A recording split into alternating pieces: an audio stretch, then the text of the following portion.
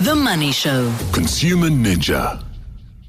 Wendy Nola, you've been a real pain in the neck this week. Well done. Big questions for both Outsurance and Woolies. I'm not sure if we're going to get to both. Maybe we can hold one over for next week. But let's deal with the Outsurance question. And I think they got a bit agitated with you over some questions that you were asking them about their approach to customers.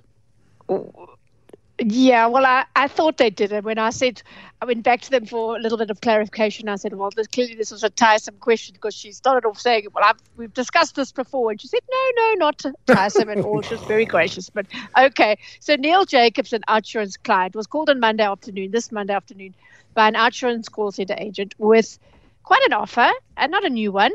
In summary, he said in an email to me, he wanted me to share my contacts list with him so that for every person who takes out insurance with them, Outsurance, my premium would reduce by 400 Rand. Is this practice allowed, he said? What is protecting my details in someone else's contact list who would provide Outsurance with this access? Well, I mean, he's already a client, but the point is a good one. So I asked Outsurance, how is this POPIA compliant? I don't feel personally that I have the right to give my consent for somebody in my context list, let alone all of them, to be cold called by an insurer with a hard sell, or anyone with a hard sell for that matter. I don't feel that is my consent to give in the context of POPIA and certain provisions of the CPA as well.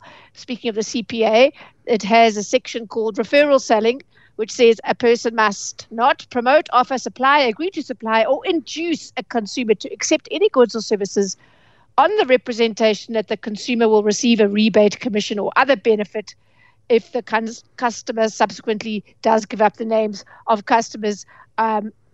Basically, the scenario we're talking about here. Right. I also asked, so what are the terms and conditions of this deal? Is it a 400 Rand reduced premium indefinitely? And what if the person signs up and then cancels? Do you then reverse it? How does that work? I was intrigued. So I got a response from Outsurance's Chief Client Relations Officer, Natasha Gualesa. She says, as I said, we've discussed this in the past. We contact our clients to understand if there's anyone they believe would benefit from an Outsurance quote. Okay, there is a discount of 400 Rand applied to the next premium for a successful referral. So that's one premium. I said, so is there a limit to the number of times this can be supplied? What if 10 people in somebody's contact lists decide to switch to Outsurance as a result? Is it 400 Rand, for 10 consecutive months, or how does it work? Well, obviously, they said if a client's premium is more than 400 Rand a month, then yes, it will be applied to 1 month. The premium for that month will be reduced by 400 Rand. If a premium is less than 400 Rand, the balance will be carried over to the following months. And if 10 clients move over, then that will be 4,000 Rand applied to the premium. This can be used all in 1 month, or difficult in some cases, or spread over months dependent on the customer's monthly premium value. Oh, okay. Now, this is the important bit. Prior to POPIA becoming effective, we obtained legal advice from a prominent law firm who've advised that our process is POPIA compliant, and they do internal assessments.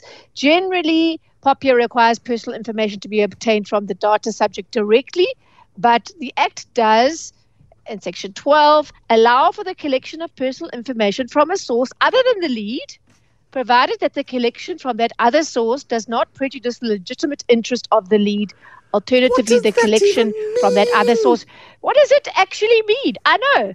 Exactly. Provided the collection from okay, Wendy, let's dial this back to the real world. I'm Bruce, and I get a call, and I phone Outsurance because I would like some insurance. And I phone them up and say hello, and I sign up with them, and they say, "Do you know anybody?" I say, "I know my friend Wendy. We was talking the other day about she's crossed with her insurance company. I'm sure she would like insurance. Why don't you phone Wendy?" And I give them your phone number. That is a very different proposition, because that's me sort of thinking of you, and and yes, I'll get $400 off my next month's premium. The idea of handing over my entire contact list, however, is shambolically awful as a concept. And I cannot believe that it's legal. Abhorrent, actually. Exactly. So they're saying it's okay if the person whose names you've handed over, if they aren't prejudiced. What does that mean? But I still think, well, how does that actually tie in with privacy? Because if I don't fancy anyone handing my number out for somebody to call me because they're getting a discount, that doesn't sit very well with me at all.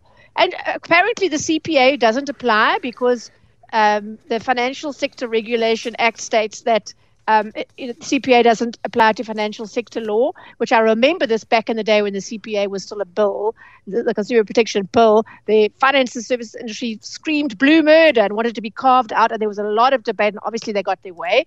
But apparently, says Outsurance, even if CPA did apply, this doesn't apply because this is an existing client who they're approaching for details. So it just sounded like a lot of semantics to me. And she ended by saying the vast majority of our customers and potential customers are happy and appreciate our processes that has resulted in material savings on insurance premiums, which helps keep them protected, ensures they are financially blah, blah, blah, blah, blah. Okay. But you and I and a lot of other people, including who was it who wrote to me, Neil, feel really uncomfortable about this because slice and dice and how you will. I think I would cancel my policy immediately if my insurer asked me to do that. I would tell them to go away. Yeah, it doesn't sit well, and I think sometimes companies don't quite get how these things land with a lot of people. You can find a way to make it legal, but the POPIA Act and various other provisions should actually I don't believe this is in the spirit of that. If I haven't given Neil permission, because I happen to be in his context, I happen to be in the same parents group as him or something at the school, and he didn't ask my permission, and suddenly I get a cold call from someone trying to sell me insurance, I'm not going to like Neil a whole lot. Let alone the company calling me. I'm going to be unkind to the poor person who's been asked to phone me because they shouldn't be phoning me. The one that I haven't had for a while, because I am on an opt-out list, it tends to work mostly very well, is the cold calling that happens automatically.